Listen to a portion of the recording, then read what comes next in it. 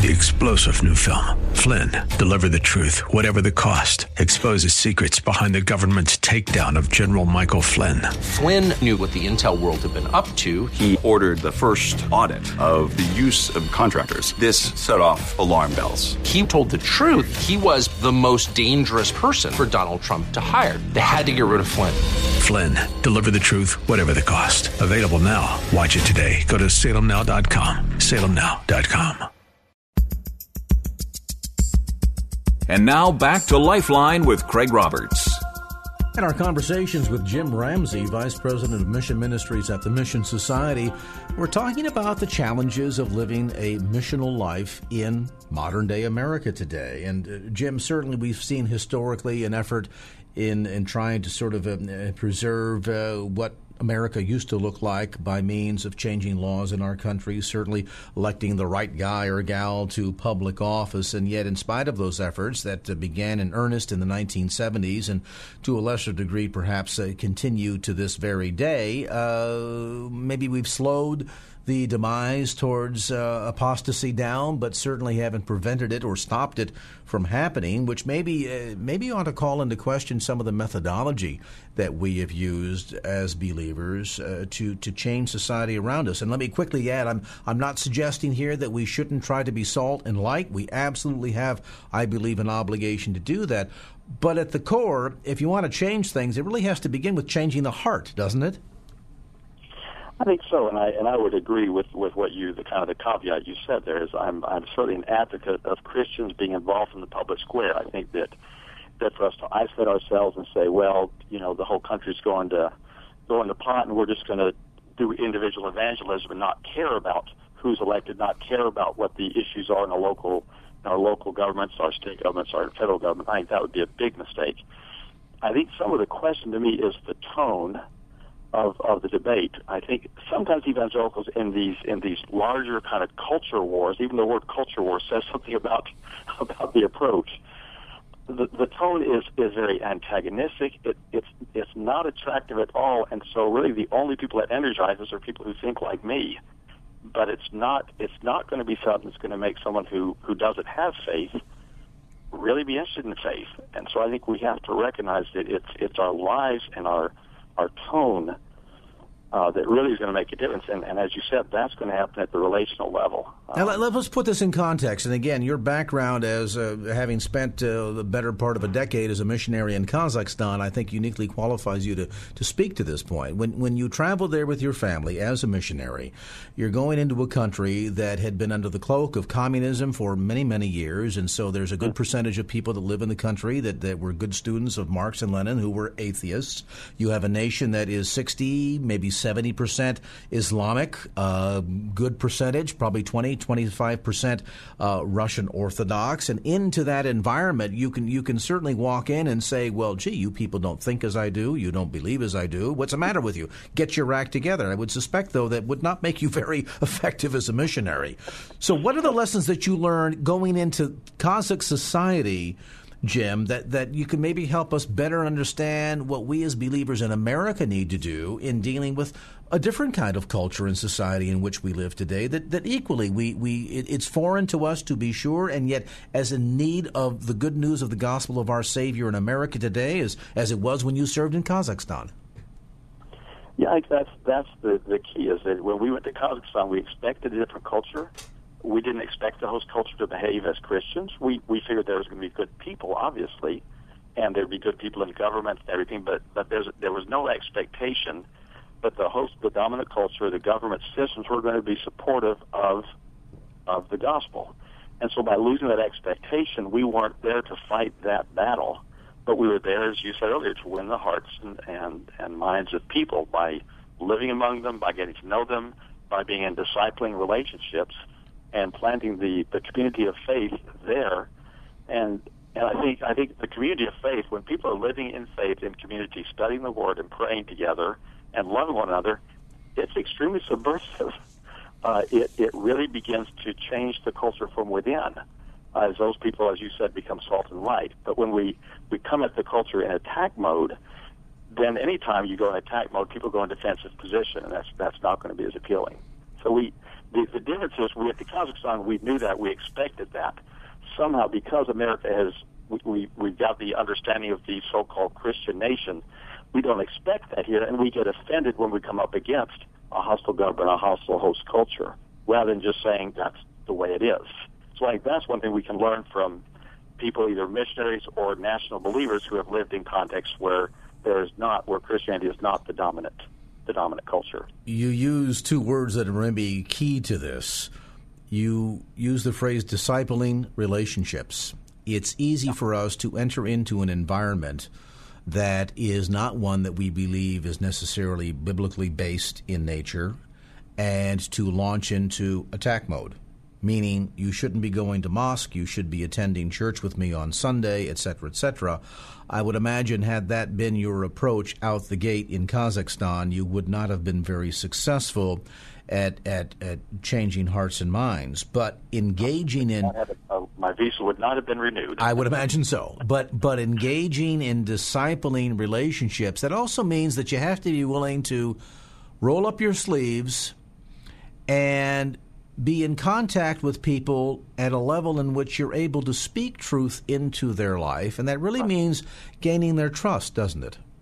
Absolutely. I think that's the key is gaining trust, putting ourselves intentionally in communities with people who are different than us. And that has not been traditionally part of the evangelical culture so much within America. We're good at that as missionaries, but our own culture here, I heard somebody once say, take the cell phone test. Look through your cell phone contact list. How many of those are not believers? And so I think we don't sometimes, but by putting ourselves intentionally in community with people where we're just sharing life with them, as you said, that gains the trust and the relationship, but then we can begin to share who we are in Christ. And that really is the making fishers of men that I think Jesus invited his disciples to. So if we want to effectively influence the culture around us, not only from the salt and preservative standpoint, but ultimately from the evangelical standpoint in winning people for Christ and growing the church, then it sounds like you're suggesting, Jim, that we need to kind of take on the same mentality that the missionary does as he or she is preparing to go overseas, meaning that you know that you're going into an environment that may be hostile in some ways toward your belief system and the way you worship and the way you think and the way you behave, maybe not understanding of many of those values and approaches, and yet you are going into their environment where they are the dominant language, the dominant culture. And so typically a missionary takes time to, at the very least, understand the culture, maybe even take time to understand the language. Certainly if you're going to live amongst them, that's critically important. And then you learn how to engage people from where they're at. That doesn't mean that you embrace what they think or do. That doesn't mean that to reach a Muslim you become one. But it does, though, mean that you have to be, a little bit more open understanding in order to gain permission to speak truth into their life? I think that's exactly right. I think that's the key is taking your time, listening, learning, genuinely respecting, desiring to know people. Nobody wants to be a target. So if you say, this person's a target of my evangelism, that basically takes away the relationship, and you never saw Christ do that. Christ always, the person in front of him had his full attention at the moment. And I think we sometimes lose track of that when we think that these are people who need to be objects of our evangelism rather than people who we are seeking a relationship with, learning God together, and then trusting, if we really believe the gospel is truth, the Holy Spirit is the one who convicts, then we can kind of chill out and just be in a relationship and let God do his work through us. Jim, I'm fascinated by this. Can you stay with us for one more segment? Sure. Just stand by for a minute. We're going to come back right after a quick time out here. I want to get updated on some traffic before we get too far afield. We've got Jim Ramsey with us, Vice President of Mission Ministries for the Mission Society. He spent 10 years with his family in Kazakhstan as a missionary and now is back here in the States, as we mentioned, serving as Vice President of Mission Ministries for the Mission Society. And he's written a recent article that caught my attention because it, I think, really calls into question the way we live out our faith here in America. all of us know. You've read the headlines, you hear the stories. We know that the culture and the society in which we live is changing and continues to change. And let's face it, a lot of this is not a march back toward historical Christian and biblical values, but quite frankly, in just the opposite direction. And yet we see ourselves in the middle of a culture war, and we think that means we need to pick up our guns and start fighting the enemy. But who is the enemy here? And are they people that are, again, notches on the holster? Oh, we won one more? Is that what they're on a list, as Jim suggests? Or is it a matter of learning how to live out our faith missionally in an ever-increasing hostile, non-Christian environment, in sort of that post-Christian environment that Francis Schaeffer spoke and wrote of, and to do so in understanding then ultimately what it means to share our faith and to lovingly attract others to us. Hey, there's a new concept. A brief time out, back with more as Lifeline continues.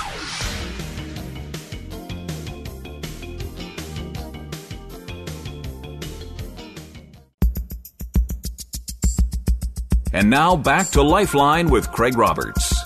And welcome back to the conversation. Now, I know some of you are saying, well, now, Craig, wait a minute now. Guys, let's be fair here. This is not going to work in American culture today. I mean, when you're talking about an environment in which there is so much hostility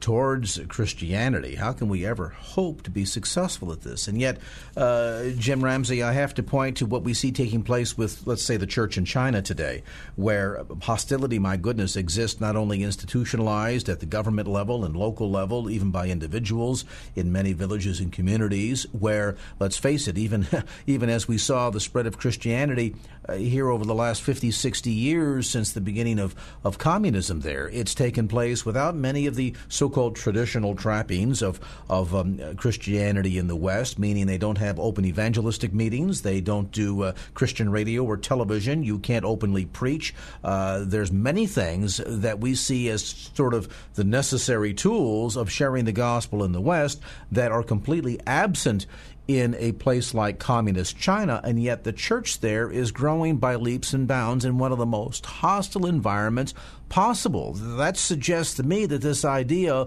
of growing the church as we share our faith in a hostile culture or a hostile environment is not only quite possible, but is happening today.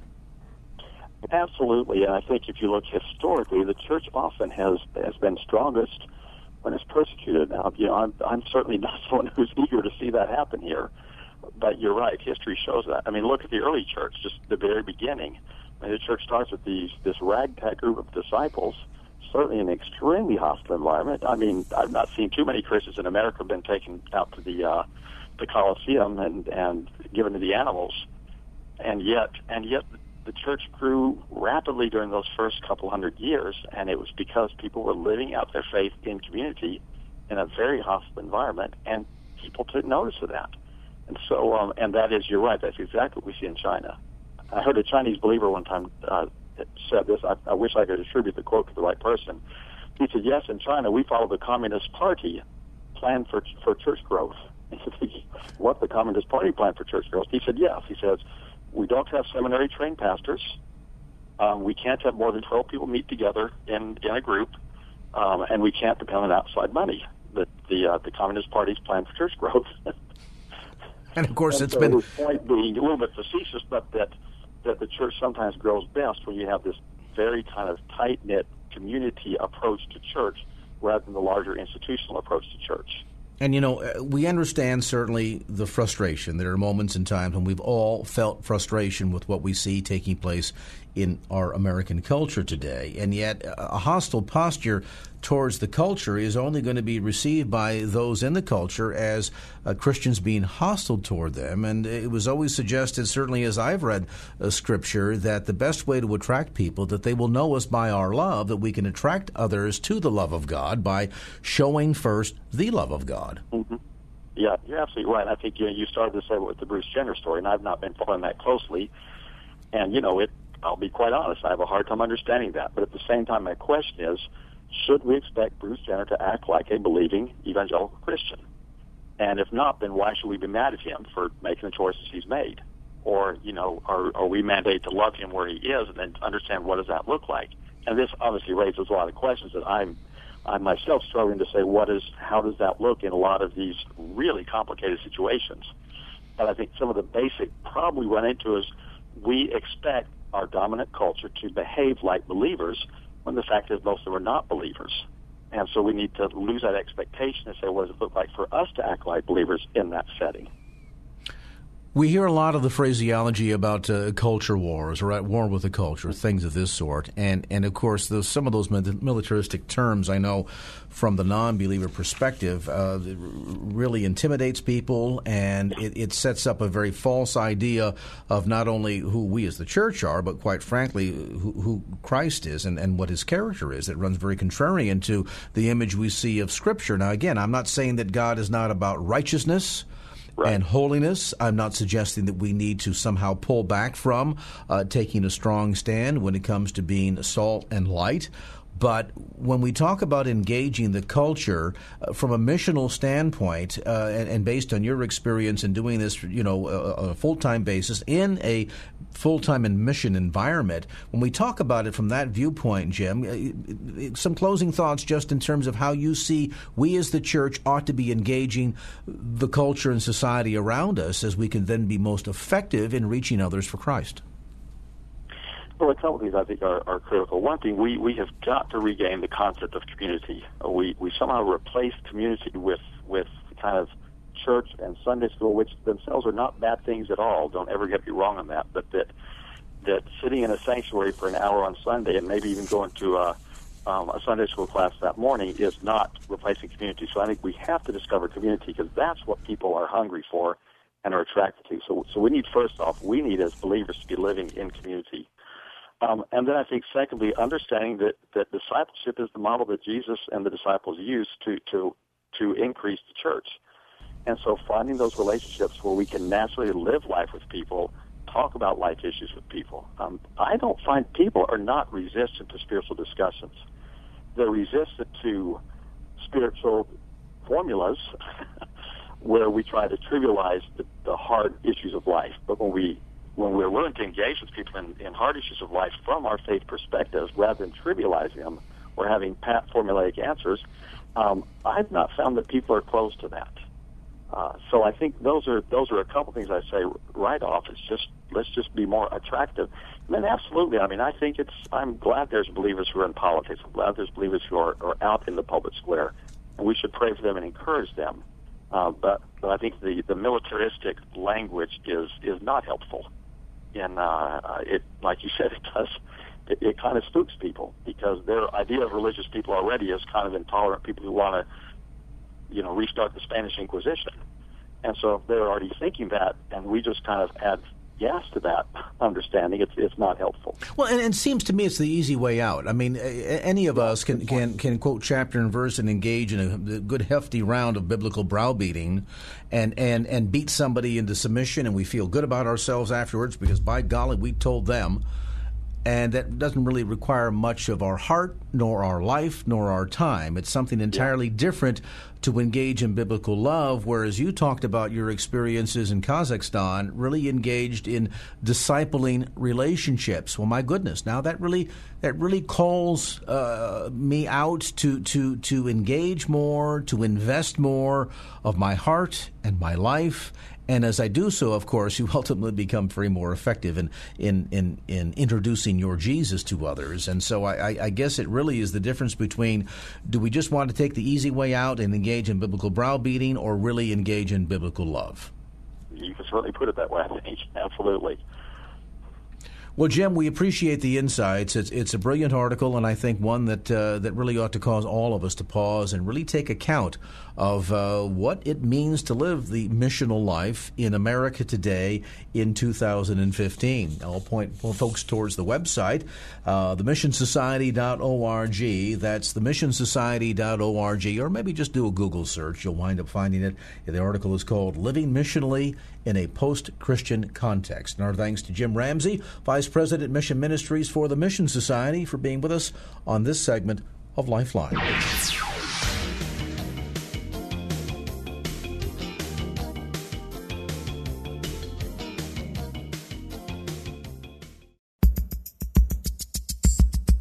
And now back to Lifeline with Craig Roberts. Tolerance. It's a term bandied about with great abandon these days, especially by those on the left. Liberals who wish for freedom of expression and understanding for all peoples of all persuasions, hawking all agendas, with the sole caveat that tolerance is tossed unceremoniously out the window when it comes to those deemed by the so-called tolerant left to be intolerant. And by intolerant, they mean pretty much anyone who doesn't tout their party line or embrace their body politic. A new book out that gives us the inside story to this issue of an attempt by the liberal left to silence everyone else. The book is called The Silencing: How the Left is Killing Free Speech. Its author, well-known political pundit, news analyst, USA Today columnist, and Fox News contributor, Kirsten Powers. Kirsten, let's talk a bit about this attack on free speech, coming from kind of an unusual end of the political spectrum. I mean, aren't these the same people, the students of yesterday and the teachers of today, that began the free speech movement on the Berkeley campus in the 1960s? Yes, exactly. And I call the people in the book the liberal left to distinguish them from what I consider just the average Democrat or even your average principled liberal who still really holds firm to those ideas of tolerance and diversity and free speech that you were just referring to.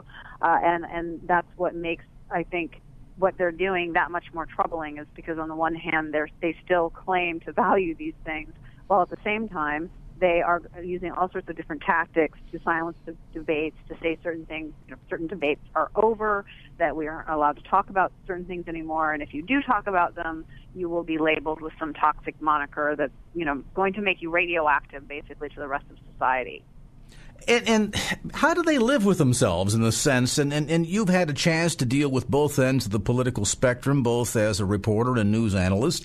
There's this sense, I think, that some of them are out there promoting the same kind of stereotypes that they themselves purport to hate. Right. Well, I think that they are able to do it because they really do believe that what they're doing is a righteous act. They believe that they have the capital T truth, that they know what is right, and that there really is nothing to debate, and so that they don't feel that there is a need to, for example, treat somebody who opposes same-sex marriage as anything other than a homophobe or a bigot. And so, even though I do support same-sex marriage, I recognize that there are people who don't, that are people of goodwill.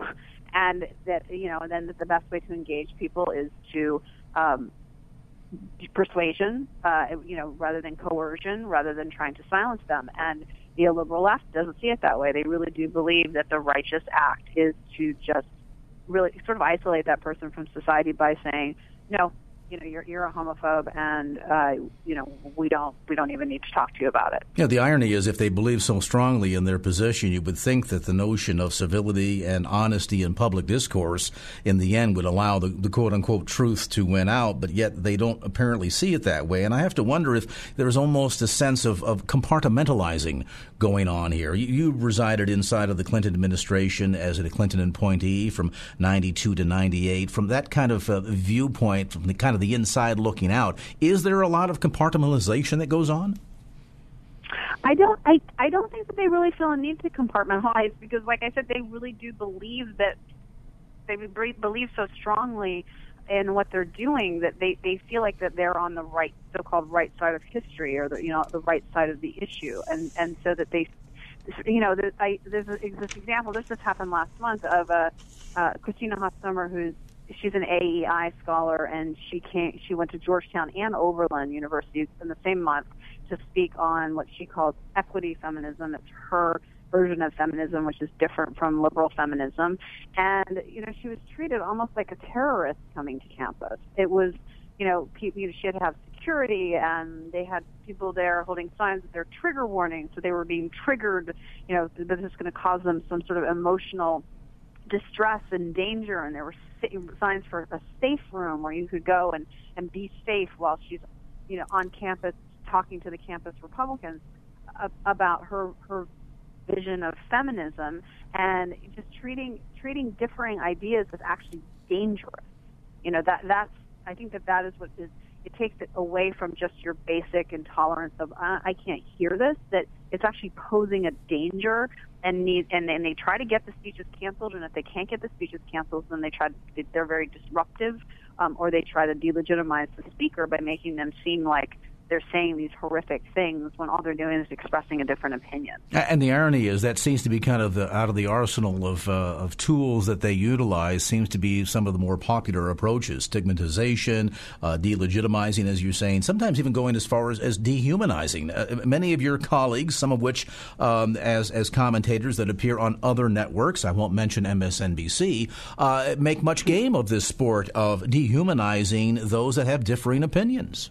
Yeah, I mean, dehumanizing is a tactic you see in particular towards conservative women or non-white conservatives. So it's basically trying to turn them into, non-beings. You don't even need to take them seriously. And with conservative women, they will do it through, she's not really a woman. They don't speak for women. The only women who speak for women are pro-choice Democrats. That they are, bush in a skirt. They're all sort of these, female impersonators. These are some of the words that have been used to describe conservative women, or they objectify them, which is another form of dehumanization, which actually, what is so noxious about this is that it's feminists who have came up with this theory that objectifying women is dehumanizing, and it's actually very effective. It's a very effective way to make people not take a woman seriously.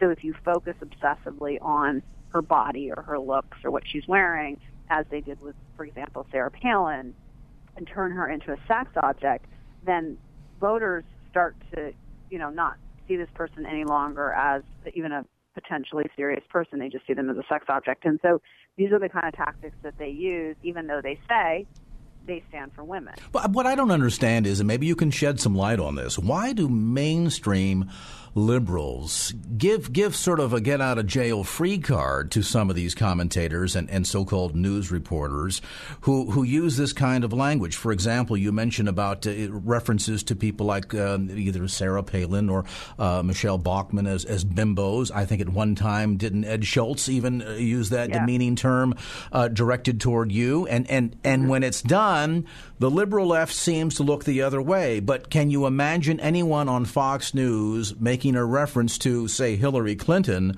as the Democrat candidate bimbo and getting away with it? No, of course not. I mean, there's a double standard. And at some point, they have started to be shamed by it, and so some groups have started to recognize that they have to condemn this when it's happening to conservative women, though they always kind of do it in this grudging way, like, oh, yeah, I guess we have to, we have to stand up for this. But, they're not, but for a long time they didn't. And a lot of them were participants in it. That's the thing. A lot of the people who were making the misogynist attacks against Sarah Palin were self-described feminists. So, it's sometimes it's them, and then other times it's sitting by, while Keith Olbermann, while he was, sitting atop his perch at MSNBC is doing it, whether it's Chris Matthews that is doing it, they just sit there and they just either ignore it or they, maybe will find something to complain about now and then, but it doesn't cause the full-scale hysteria that you see, like what happened when Rush Limbaugh had called Sandra Fluck, a slut, which he apologized. Well, actually, I don't know if he apologized, but he was treated as if he had to, lose his show over that, right? And this is one incident versus continuous incidents of liberal men that are completely ignored. What's ironic about this is just how insidious and widespread all this is. As you delineate inside the pages of The Silencing, we find this approach to, again, just the closing down of civil dialogue, the stigmatization, dehumanization of the opposition, so to speak, that occurs not only on college campuses, as we referred to a moment ago. It's taking place certainly within politics, within the Democratic Democrat Party. We see it taking place in the news arena. It's almost as if there's no free antagonizing zone where actual discourse and exchange of ideas can take place anymore without fearful of suddenly coming under attack or having even your very legitimacy being questioned. Right. I think that's exactly right. And I did want to clarify that I just checked that Rush Limbaugh did apologize to her, which is like one extra step that we don't often see by the men, on the left who just are doing this with impunity and are never criticized. So, I do think that the delegitimizing that's going on, which I get into in the book so much, is such an effective tactic to avoid debate, to not have to. Somebody says something and you don't have to engage them on what they actually said.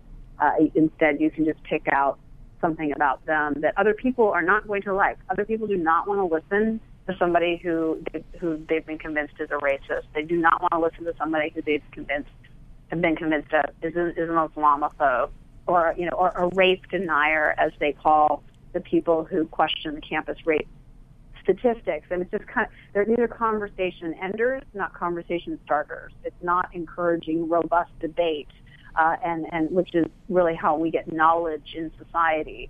Instead, it's encouraging really us just accepting what a certain group of people have decided is the truth, and we're not supposed to question it.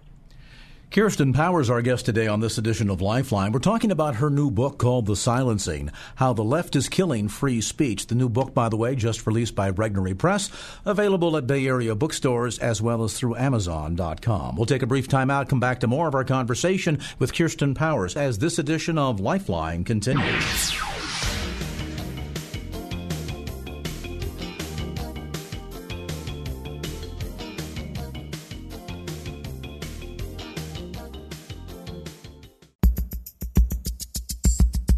And now back to Lifeline with Craig Roberts.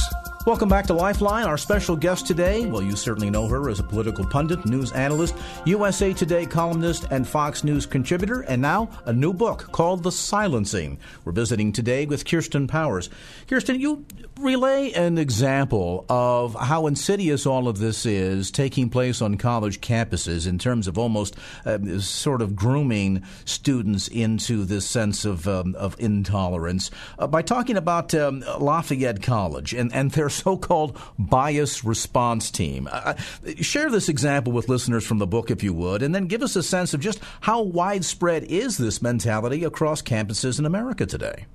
Well, these kinds of things are starting to crop up, and I expect them to probably spread, which is the idea that, if something on campus happens that you feel was somehow offensive, some sort of bias, whether it's a racial bias or gender bias or something, that you can report people for it, and that it's treated as if it's almost like a bodily harm that has occurred to you. And this is something that comes up throughout the book in various stories, which was particularly alarming to me, which was that, taking offense or even just disagreement or having to see something or hear something that you don't like is really often described as a violent event. That's the language that's used. I talk about the professor at the University of California, Santa Barbara, who physically attacked a pro-life student who was part of a peaceful demonstration and told the police officer when she was arrested that she was, quote-unquote, triggered, which is a word that comes up throughout the book, that she was triggered by having to encounter this peaceful demonstration, that she shouldn't have to see something like this, that this is supposed to be her safe space. This is a professor, who doesn't want to have to encounter a view that she doesn't like, and treats it, just the expression of the view, as an attack. And so this is the mentality that we have that is spreading, which is that, in that case, that's an outlier. Usually it doesn't involve somebody physically attacking somebody. The response, but there are other ways the person is then silenced because, they say, well, I can't, I can't see that, I can't hear that, I can't. The irony is that when you put this in context, for those of us that are old enough to remember, a lot of the new liberalism today, whether it be on college campuses or in the mainstream media, sounds like a lot of the old McCarthyism of the 1950s. Yes, yeah, very similar. And there's this aspect of who you talk to also is indicative of who you are versus what you say or what you think. And I experienced this actually when my book came out, when I gave excerpts of the book to various publications, including the Daily Beast, which I write for and is considered left of center, but also to a publication at the Heritage Foundation, which is conservative. And because of that, I had all these liberal lefties coming after me saying that because I had allowed the Heritage Foundation to run an excerpt, that just proved that I was a right-wing hack and my book was somehow backed by the Heritage Foundation. Suddenly you're a shill for the left, or for the right, rather. Yeah, but never mind that, I ran excerpts in the Daily Beast. It doesn't, it's just, they just look for some kind of relationship that they can use to prove that you're a secret, closet conservative. I have a bunch of examples in the book of how they really use this against journalists, to scare journalists into not pursuing stories because they will be accused of being closet conservatives because they are investigating the Obama administration or they're investigating Republicans. But if they investigate, the right people, then they're gonna. If they investigate Republicans, they're gonna be fine. But if they investigate Democrats, they're not. So you'll have people like Cheryl Atkinson, who award-winning investigations of both parties.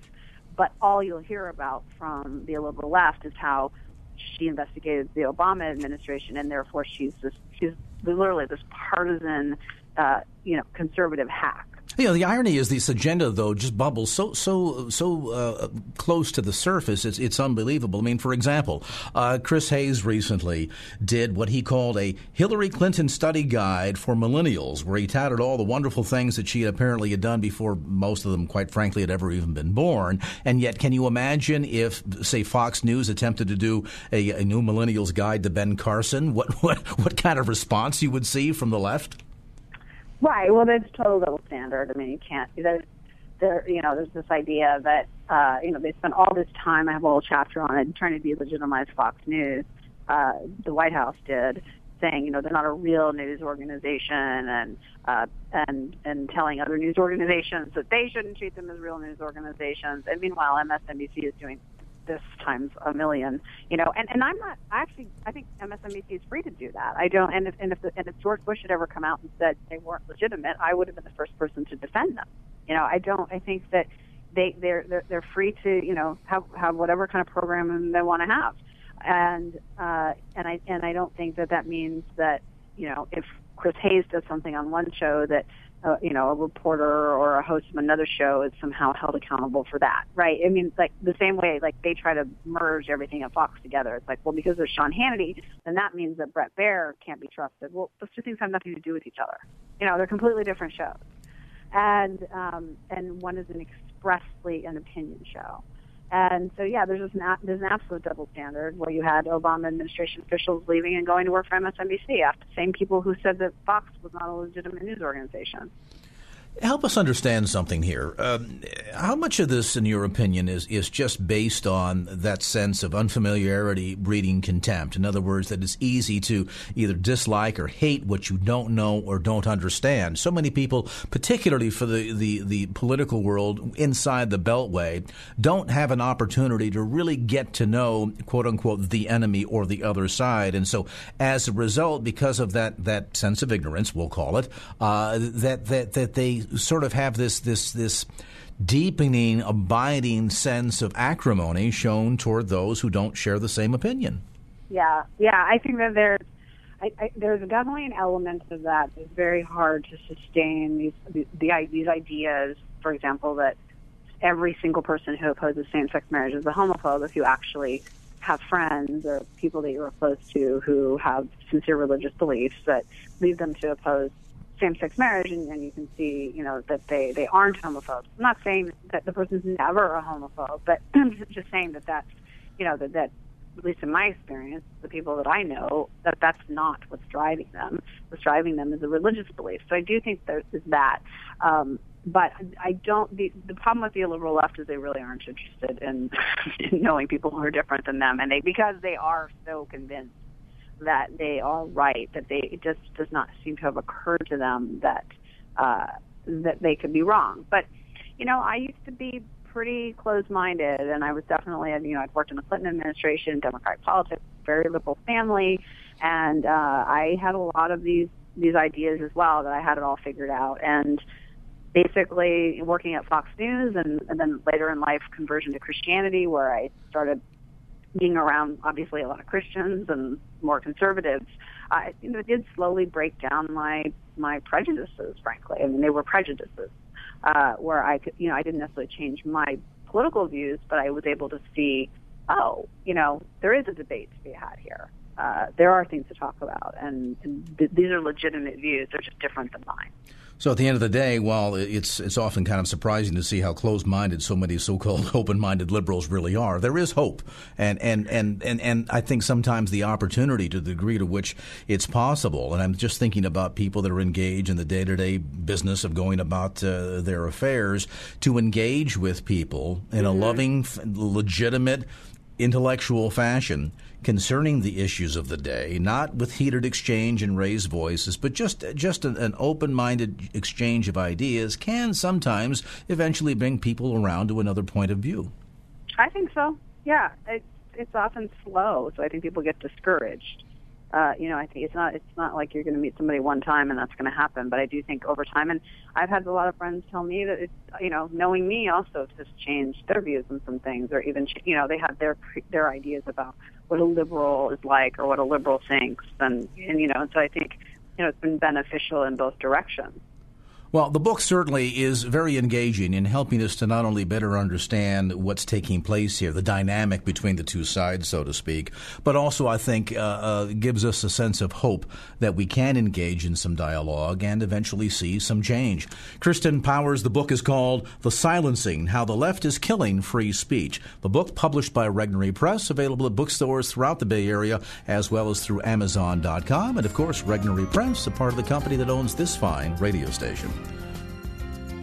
Well, that's going to do it for this edition of Lifeline. Thanks so much for being with us. And if there was anything you heard on today's show that you'd like to hear again or share with a friend, grab a copy of the Lifeline podcast. Simply log on to KFAX.com. That's KFAX.com for the Lifeline podcast.